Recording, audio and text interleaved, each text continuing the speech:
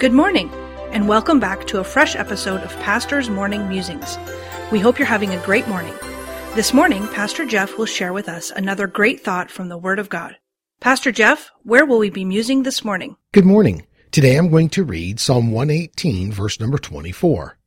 This is the day which the Lord hath made. We will rejoice and be glad in it. The psalmist makes this statement to the people of God. This statement is not made because the days that the people of God were facing were good. In fact, the psalmist speaks of being in distress. He speaks of being chastened, and he also speaks of being encompassed by the enemy. Yet in all this, he states, this is the day which the Lord hath made. We will rejoice and be glad in it. Let me give you a thought to muse on this morning. Every day may not be good, but there is something good in every day. At first hearing this statement, we may say, that's not true. But if we were to really think it through and look at life, we would have to say that this statement is a true statement. Some days of our life are good, but may have parts of them that are not good. Some days of our lives may not be good, but have parts of them that are good. Here is the key to the whole musing for today. Find the good in every day, and then dwell on the good, not the parts that are not good. To do this, though, it may take some work on our part to overlook the not good and try to find the good in every day. The good is there somewhere. Some days, it just may seem to be hidden. In Philippians 4, Paul speaks of the peace of God that passeth all understanding.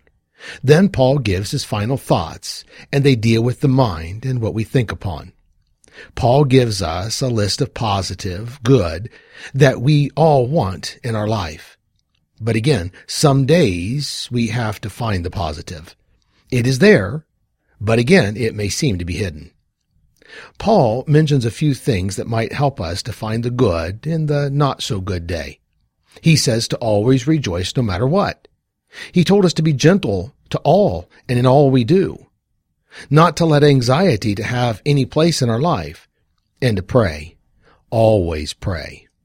Seems so simple, but in what we see as not so good a day, these very things that can lead to positive thinking are things that times are hard to achieve.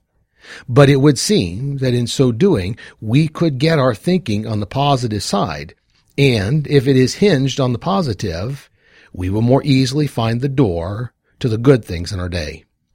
So today, as we go throughout our day, may we echo the words of the psalmist.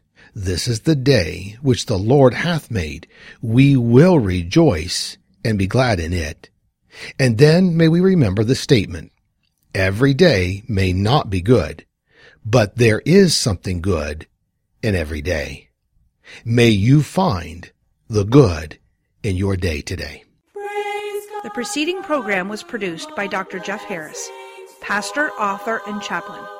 Please tune in again tomorrow morning for another fresh episode of Pastor's Morning Musings.